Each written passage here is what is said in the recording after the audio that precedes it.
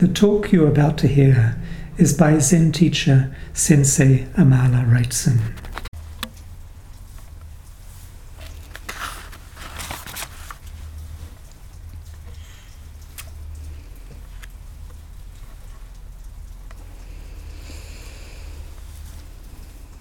Today is the 5th day of our spring 7-day sesshin, September 2018.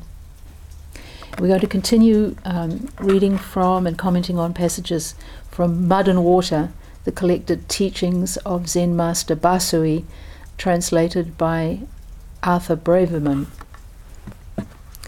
And we're going to be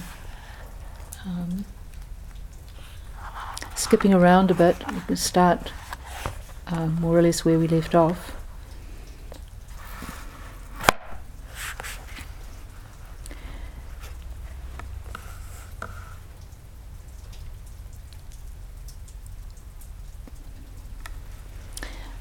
This section is called The 6 Supernatural Powers Are Seeing One's Nature. So this section is a series of where the questioner will throw a piece of sort of Buddhist teaching at Basui, and he'll see it in terms of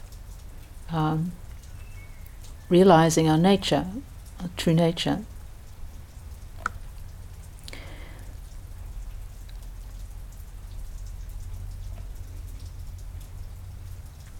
Questioner: if one who sees into his inherent nature immediately attains Buddhahood, would he possess the 6 supernatural powers enjoyed by Buddhas? Basui: seeing into one's inherent nature is possession of the 6 supernatural powers. Questioner: seeing into one's inherent nature is one of the 6 supernatural powers. How can you say it is all 6? Basui: Buddha nature is from the outset master of the 6 sense organs. To keep the master pure and not be stained by the 6 dust-producing senses is called the supernatural powers of the Buddha.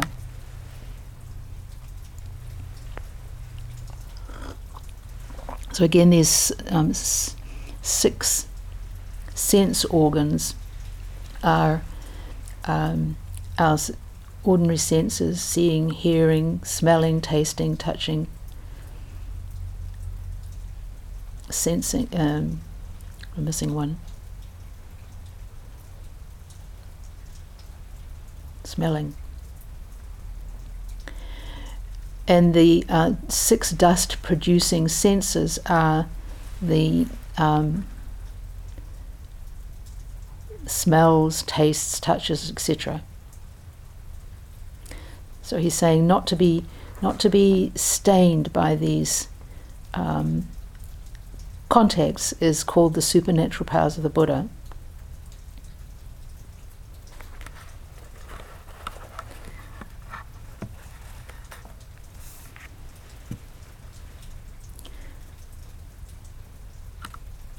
We become stained by these sense impressions because we cling to them or are averse to them.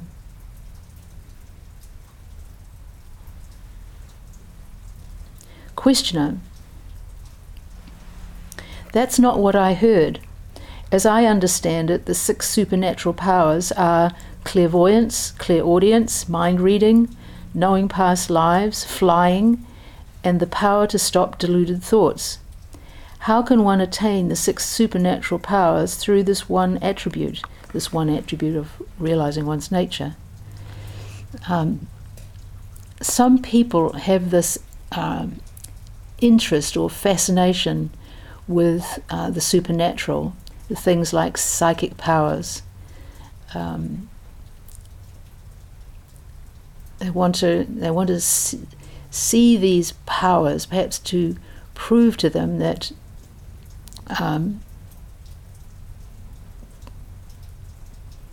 a master is a master. He's got special powers.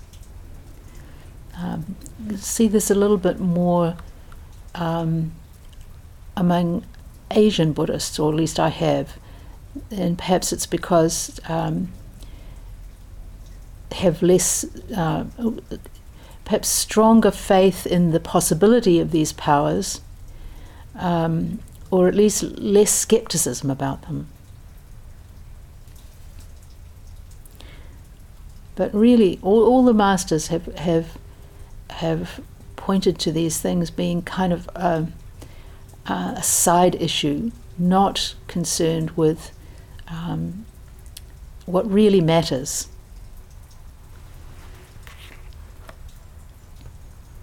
Vasui responds, why should this limitless wonder of our inherent nature be nothing more than the 6 supernatural powers? This infinite light shines of its own accord and watches over all. It is nothingness. It is a wonder. It is silent. It illumines. Though forms can be seen, one is not deluded by them.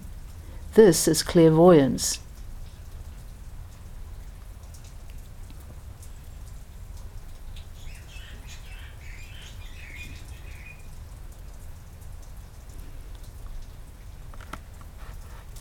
Think here of the words of Layman Pang.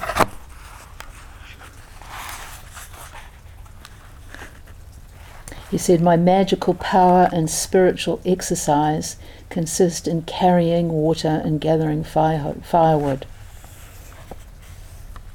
He's talking about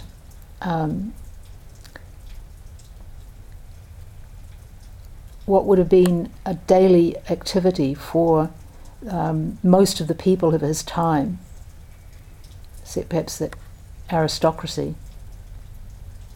We would translate that into our time, we might say a daily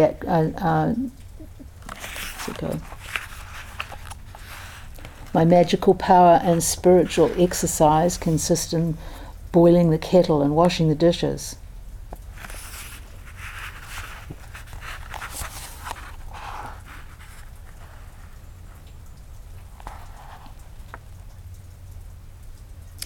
It's worth hearing the rest of this poem that Layman Pang wrote.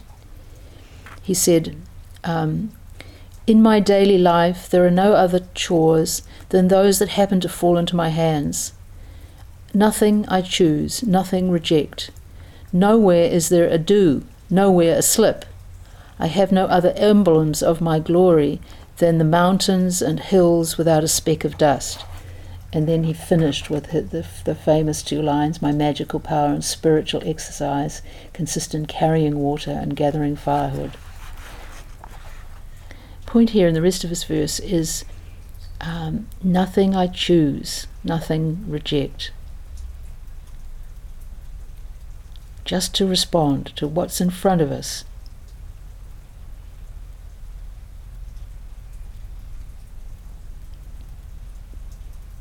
Spiritual powers are beside the point, really. No more extraordinary, really, than mountains and rivers,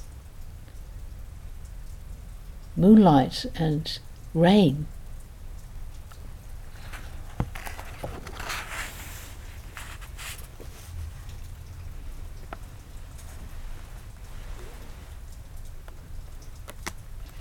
Vasui continues. He's set out what clairvoyance is. Now he goes on to the other 5.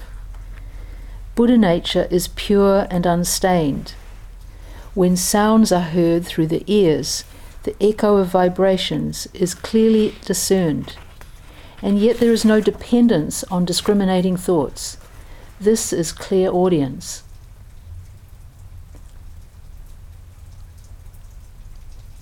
Just hearing.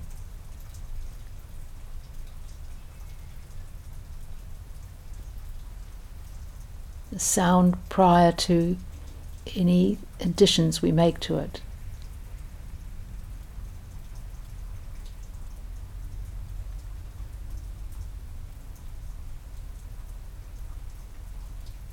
When you clearly understand the nature of your own mind, you will realize the oneness of the minds of the Buddhas of the 3 worlds, the ancestors and ordinary people of this world, and heavenly beings of other worlds. This is the power of mind reading. The oneness of the minds of Buddhas and ordinary people, all beings.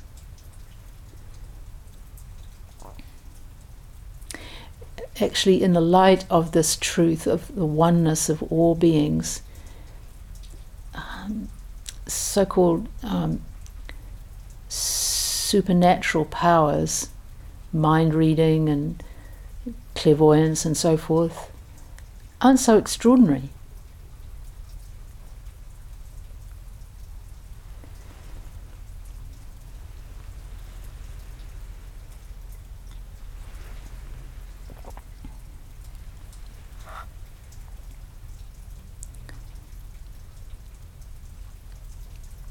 From the moment you realize your inherent nature, your mind will penetrate through eons of emptiness that preceded creation through to the endless future. Clear and independent, it will not attach itself to the changing phenomena of life and death, past and future, but will remain constant without any obstructing doubts.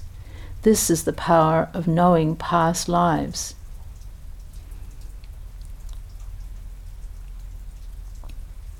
Experiencing this reality in which we live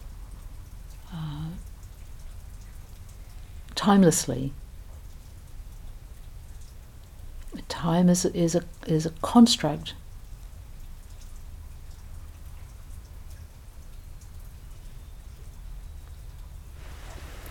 When you understand the nature of your own mind, it will thoroughly light up the dark cave of ignorance, and the original natural beauty will be manifest. In an instant you will pass through the 10 directions without stopping in the blue sky. This is your inherent nature's true power to fly through the air.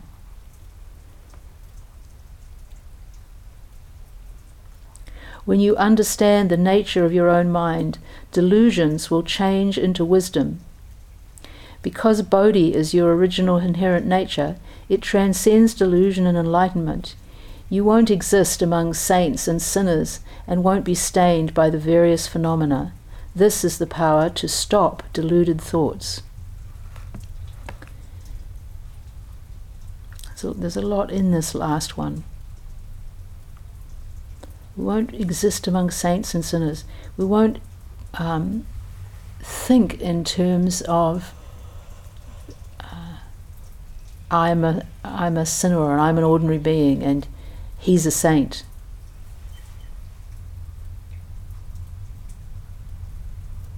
When you understand the nature of your own mind, delusions will change into wisdom.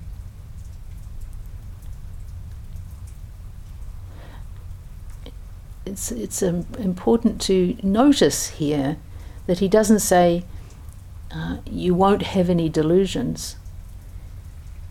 He says your delusions will change into enlightenment.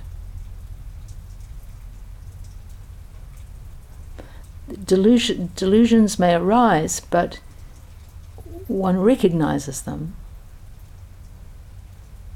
This is the not being stained by the various phenomena.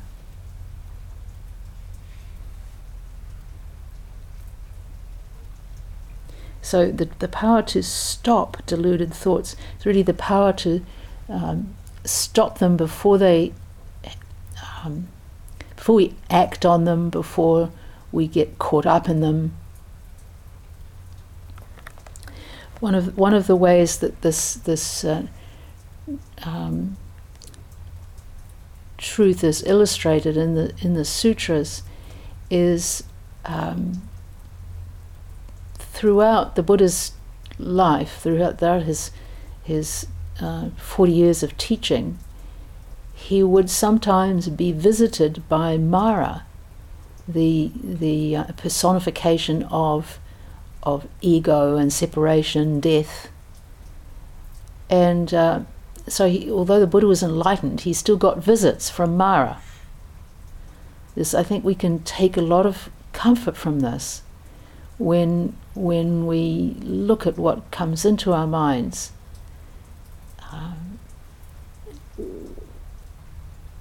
we get visited by Mara.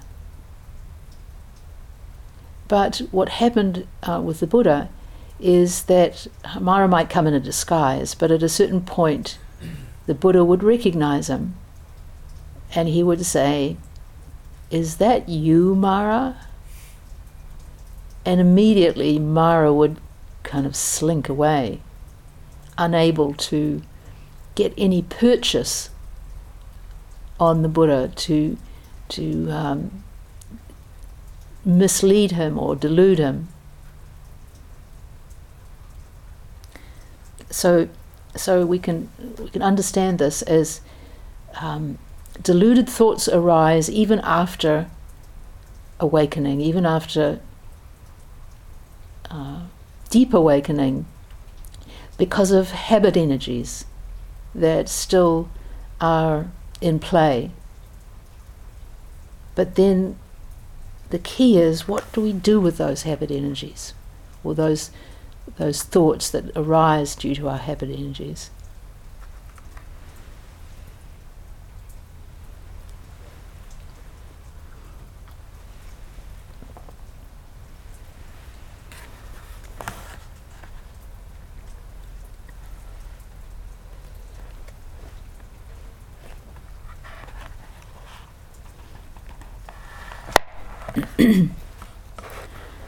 Next section is headed Karmic Affinity for the Way. A questioner said, "Within the teachings, it is said that it is easy for one to believe if the karmic relationship with the teacher is right, and it is easy to enter if the karmic connection to the way is right.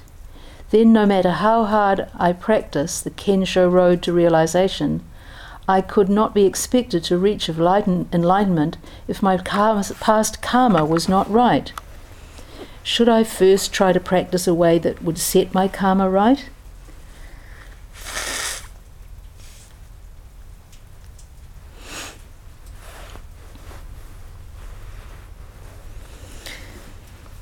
Sometimes we can have doubts arise as we sit struggling with our mind, seeming to just be faced with the same stuff over and over again.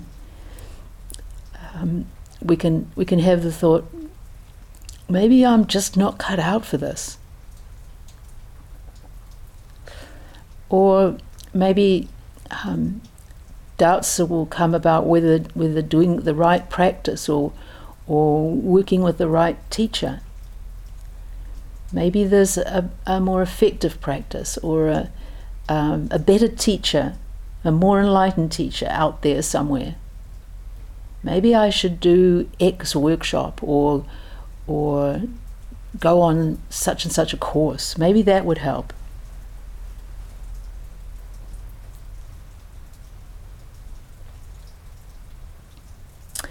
So this is really what he's asking for. What if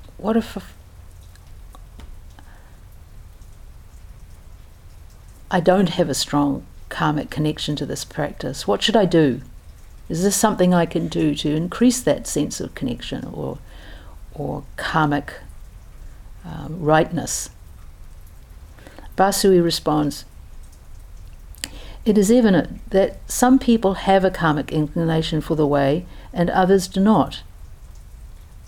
Even if someone were to preach a way of heretics or of evil spirits or liberation for oneself only, rather than that is the Bodhisattva way, those who have a karmic affinity with a teacher, even in a previous birth, will believe his teachings and call him a great teacher." In other words, even if he's a deluded teacher.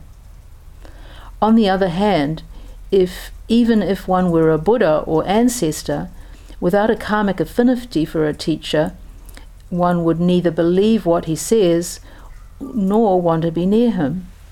So he's saying that if you can have a karmic affinity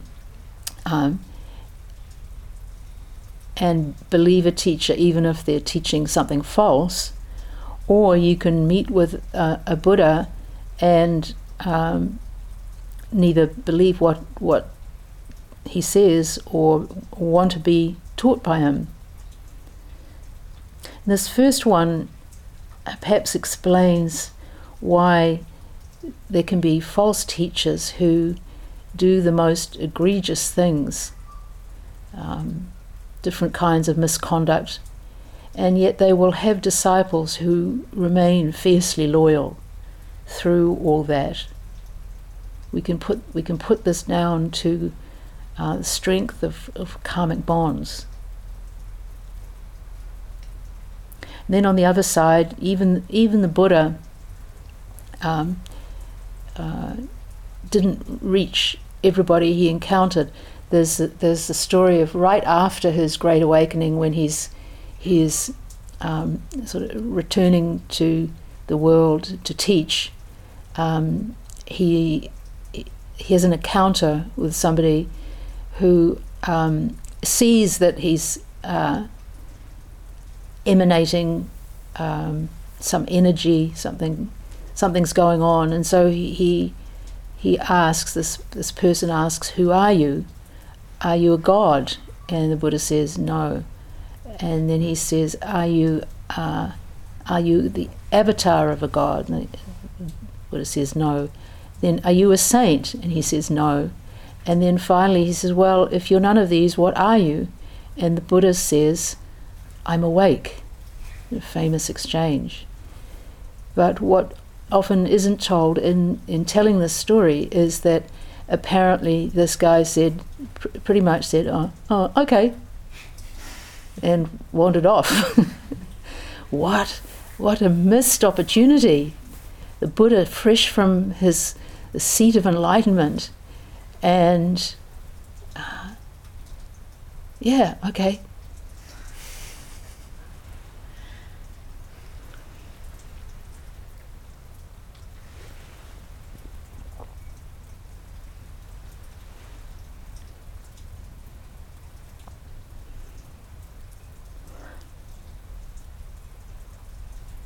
So people without any karmic affinity, even for the Buddha, Basui says, would try to go far from where he dwells and slander him. During the time of the Buddha, there were some who slandered him and became disciples of heretics and demons. Whether you follow the right path or not depends on your karmic inclination. The Buddha even had persecutors, people who tried to harm him, including his own cousin, Devadatta.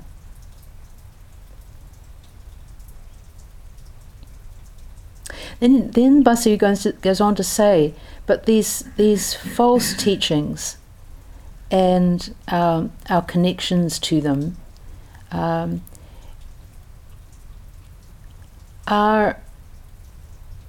not permanent. He calls these different paths temporary dharmas. He says, hence there will be those with karmic inclination towards these dharmas and those without such inclination.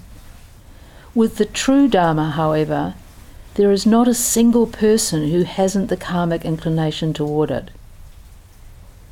So whether he is a beginner or an old practitioner, layperson or monk, it goes without saying that all who believe wholeheartedly will attain Buddhahood. When talking about this, therefore, we can call it the right Dharma, the original face of all Buddhas and ordinary people, the master of seeing, hearing, and perceiving, the 84,000 skin pores and the 380 joints. Our whole body is the Dharma body. What ordinary person does not have a karmic inclination for the way? How could we not have a karmic inclination to realize our birthright? To realize what we've inherited from our parents?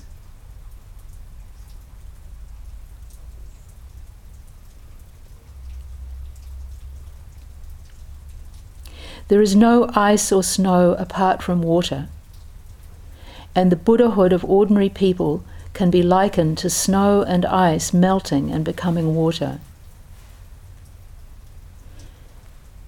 That's all we have to do, actually, is melt. All the ingredients are right here, but they become solidified through our habit forces.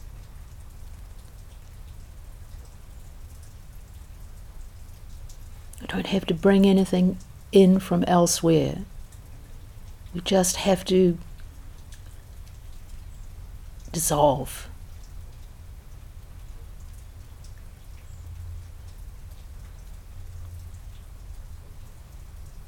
There is no ice or snow apart from water, and the Buddhahood of ordinary people can be likened to snow and ice melting and becoming water. From the beginning, nothing has ever been lost. If one says he has no karmic inclination toward the right Dharma, and first wants to practice a method to make his karmic connection, it is like a wave in the ocean searching for the ocean, saying it has no karmic inclination toward it, and hence must seek out a means of making this connection. Like one in water crying, "I thirst."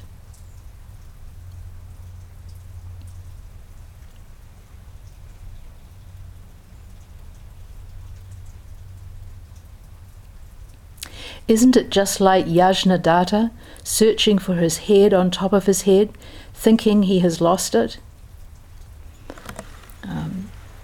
This story comes from one of the sutras. It's the Shurangama Sutra, and it's told by Yasutani Roshi in the Three Pillars of Zen. Except in Yasutani Roshi's version, Yajnadatta has now become, started off a male, is now female in this version of the story, and the Japanese name of her is Enyadatta.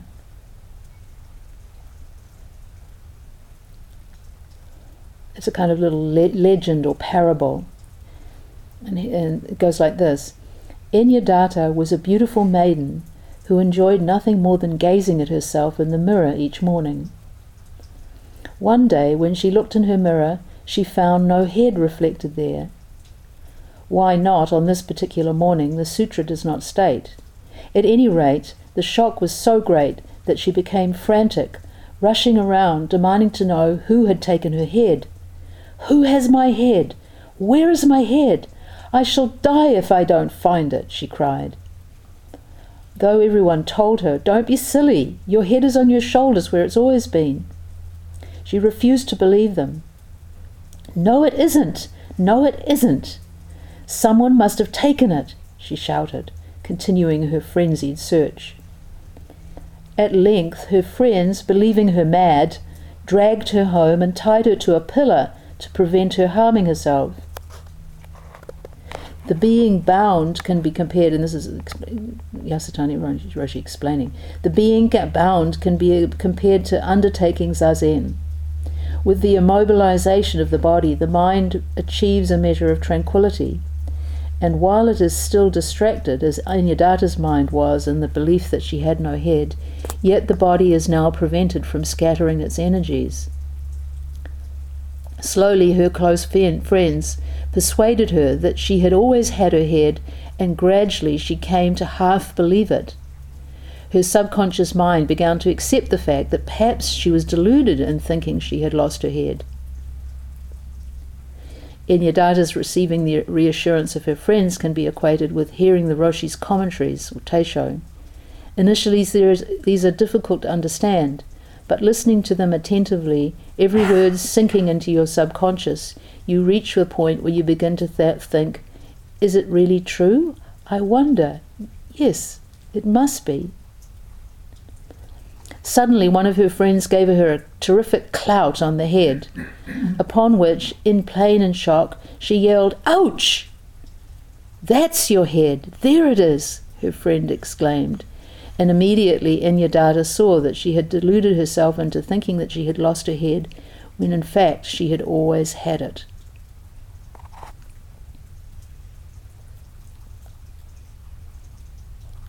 To be jolted physically by the kyosaku or verbally by a perceptive teacher at the right time can bring about self-realization.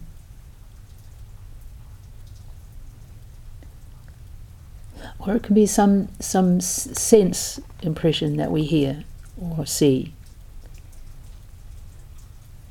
So any of the senses. When this happened, Enyadatta was so elated that she rushed around exclaiming, "Oh, I've got it! I have my head after all! I'm so happy!" The joy is something real, but at the same time it's a little crazy to be happy about discovering something that you'd never been without.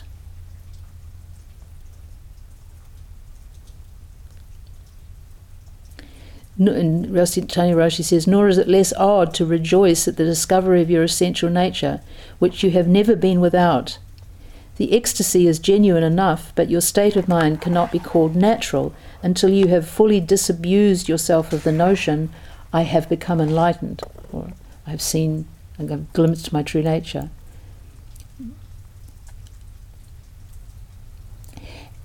As her joy subsided, Enyadatta recovered from her half-mad state.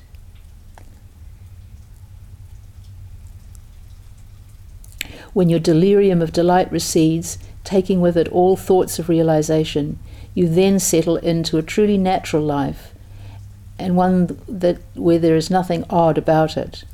Until you reach this point, however, it is impossible to live in harmony with your environment or to continue on a course of true spiritual practice. So we have to kind of rid ourselves of the sickness of thinking we've attained something. Sometimes referred to as the stink of Zen.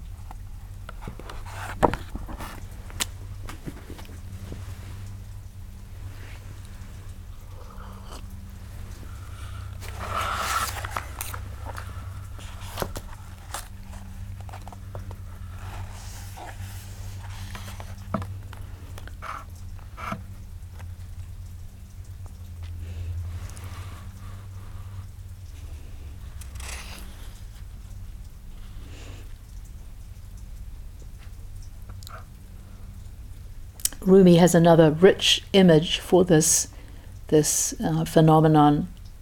He says,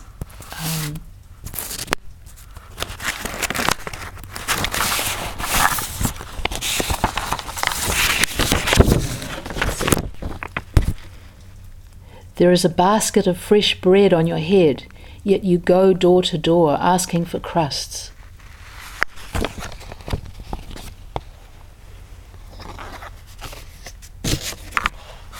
We saw these baskets actually in Mexico.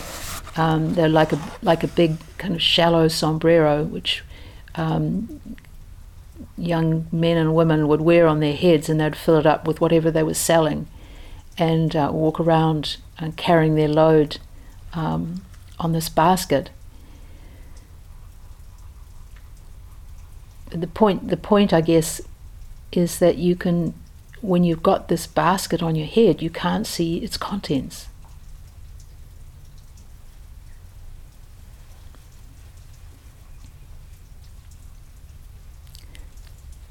Or another analogy is when you're walking around looking for your glasses, and all the time they're on your head or in your pocket. So we can say that we have them, but if we don't know that we have them, then they're not much use to us.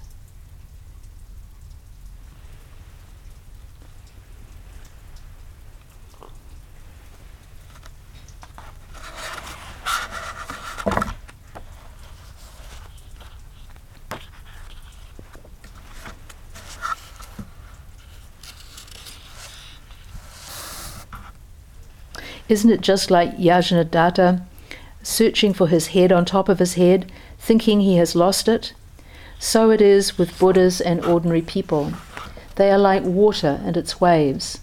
Though they are not separated by as much as the width of a hair, because of one mistaken thought, I am ordinary, they think that enlightenment is difficult to realize. One mistaken thought. I'm ordinary.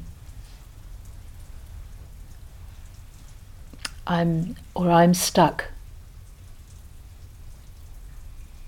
I'm a lost cause. I'm mediocre. Each of us has our own particular flavor of this. How we reduce ourselves, and these thoughts can be very painful, afflictions really, but they're just mistaken thoughts.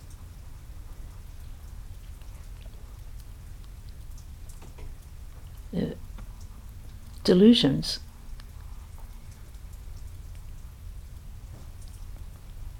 Delusions that have power only because we believe in them.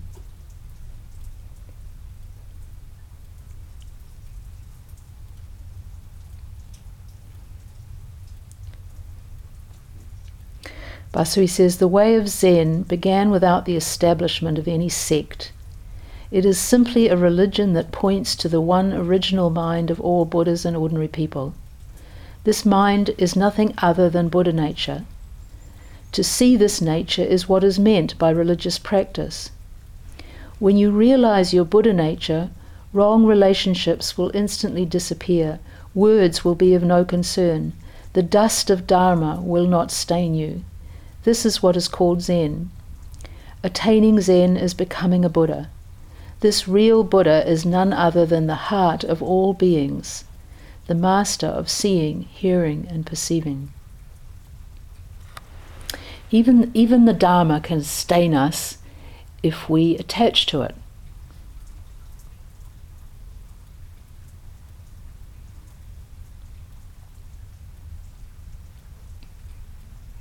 So in authentic Zen, it's a matter of releasing, letting go of all our cherished ideas about things.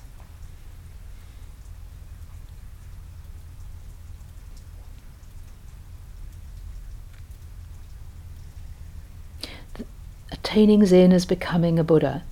This real Buddha is none other than the heart of all beings, the master of seeing, hearing, and perceiving. A beautiful image that we can become the heart of all beings. The center of the universe that is everywhere.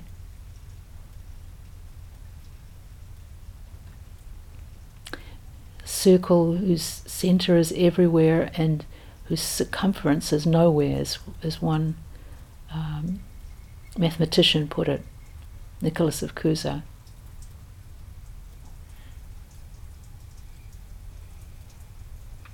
Our suffering comes because we try to live out of a false center. And when we can realize this true center, then our lives come into sync with this great universe.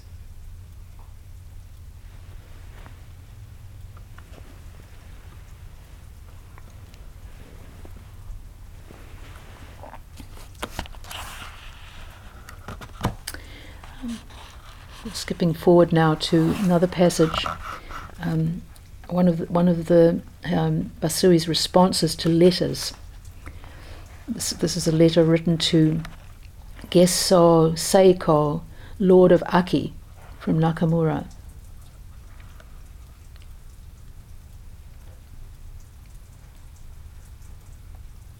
I received your letter asking how you should practice in order to understand the phrase, You must give life to the mind that has no dwelling place.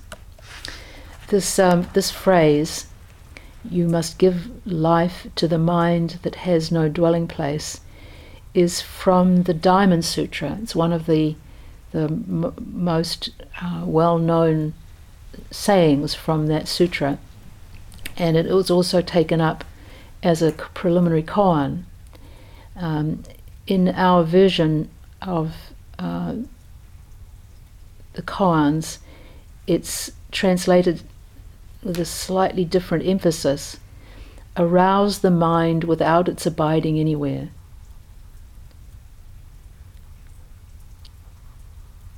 And there are lots of different translations of this phrase, and they each one sort of shines a different light on the meaning. So we'll move between these two different translations as we go through this text. There is no particular approach to studying the way. Just look directly into your nature and don't get involved in diversions, and the flower of your mind will bloom. Thus, the sutra says, give life to the mind that has no dwelling place. Actually, this phrase is a pretty good, pithy summary of what Zen practice is and Buddha's teaching is. Give life to the mind that has no dwelling place. Arouse the mind without its abiding anywhere. This non-abiding is not getting stuck, not attaching to things.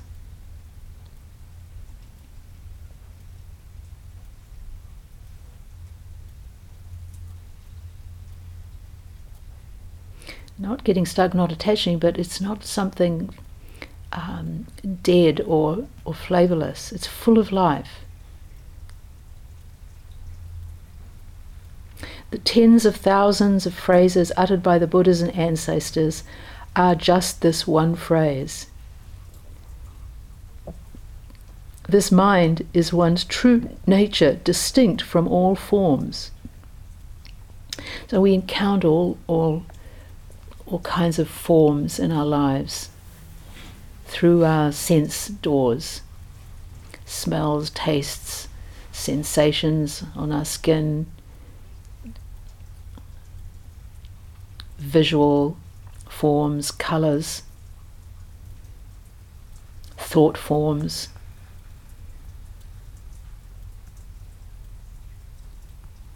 But what is it that transcends or is the context for all of these forms that we experience? This mind is one's true nature, distinct from all forms. Nature is the way is Buddha, and Buddha is mind. This mind is not inside, and it is not outside, and it is not in the middle. It is neither existence, nor is it nothingness. It is neither non-existence nor non-nothingness. It isn't mind, Buddha, or object. That's why it is called the mind that has no dwelling place. Try as hard as we might, we cannot pin this mind down. We cannot grasp it. As the old lady, the tea seller, said,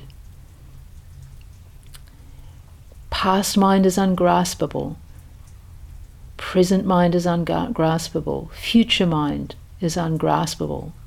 And then she asked Tokusan which mind he was going to use to eat his cake.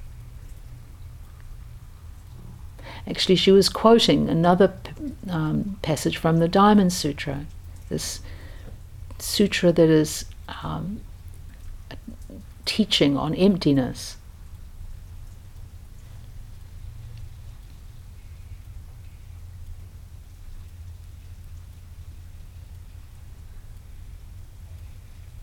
This mind sees forms with the eyes and hears voices with the ears. You should simply study the master of these processes. An ancient master said, "The physical body made up of the 4 elements cannot discern the sermon you are listening to. The spleen, stomach, liver, and gallbladder cannot discern the sermon you are listening to. Empty space cannot discern the sermon you are listening to. What is it that can discern this sermon? Questioning in this way, look directly." These are the words of Linji Rinzai.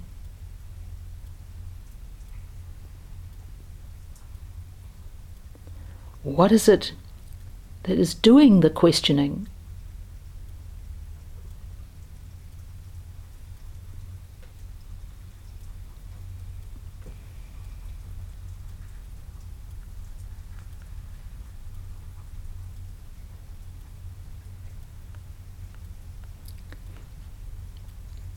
If, when you look, your mind clings to any form, or you become attached to a particular meaning, and you spend your time conceptualizing, you will be as far from the way as heaven is from earth. What do you do then to cut off the bonds of life and death?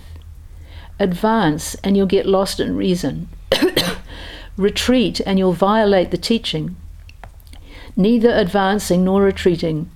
Be like a functioning corpse, ceasing thinking immediately and practicing without restraint.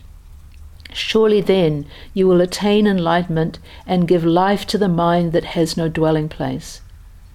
Then you will clarify incomparably uncommon teachings, including all the koans and dharmas.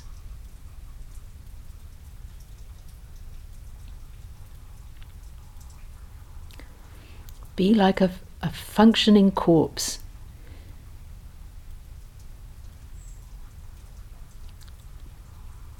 Die to everything except the breath, or sitting, or the koan.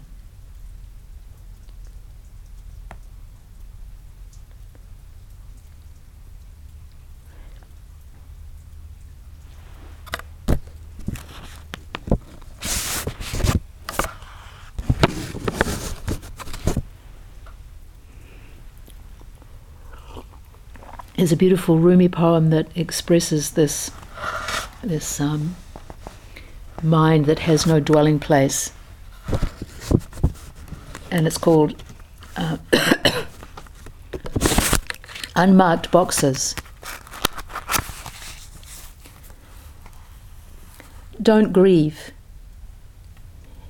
Anything you lose comes round in another form. The child weaned from mother's milk now drinks wine and honey mixed.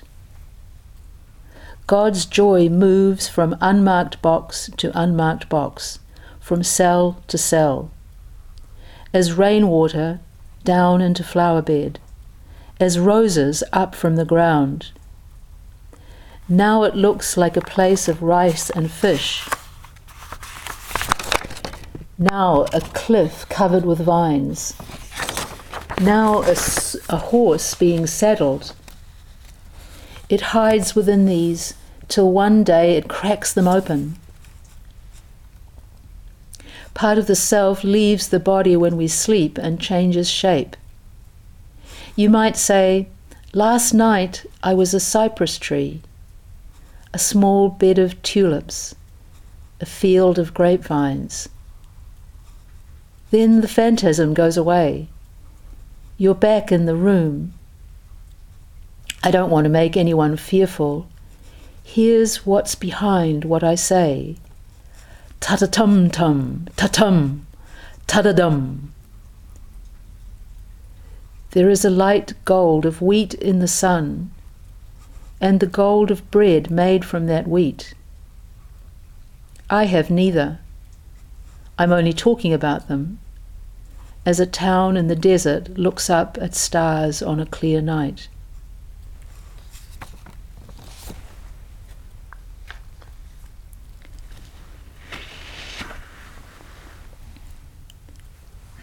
We'll stop here and recite the 4 vows.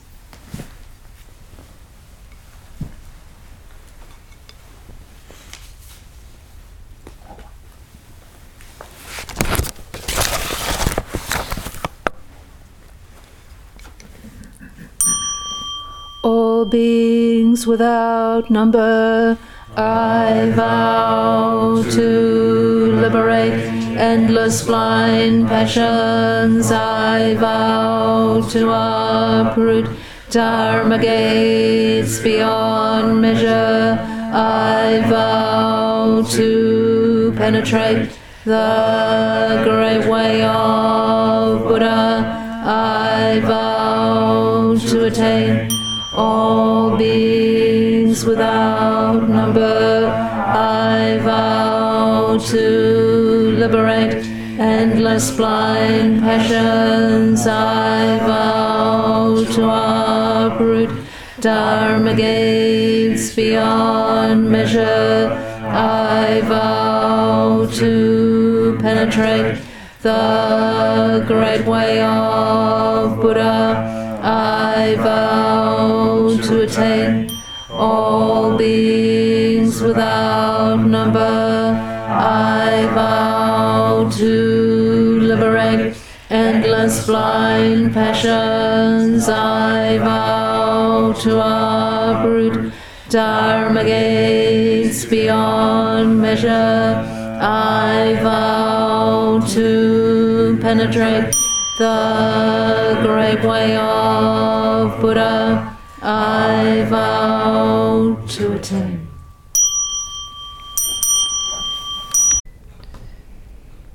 The teaching you have received is offered freely.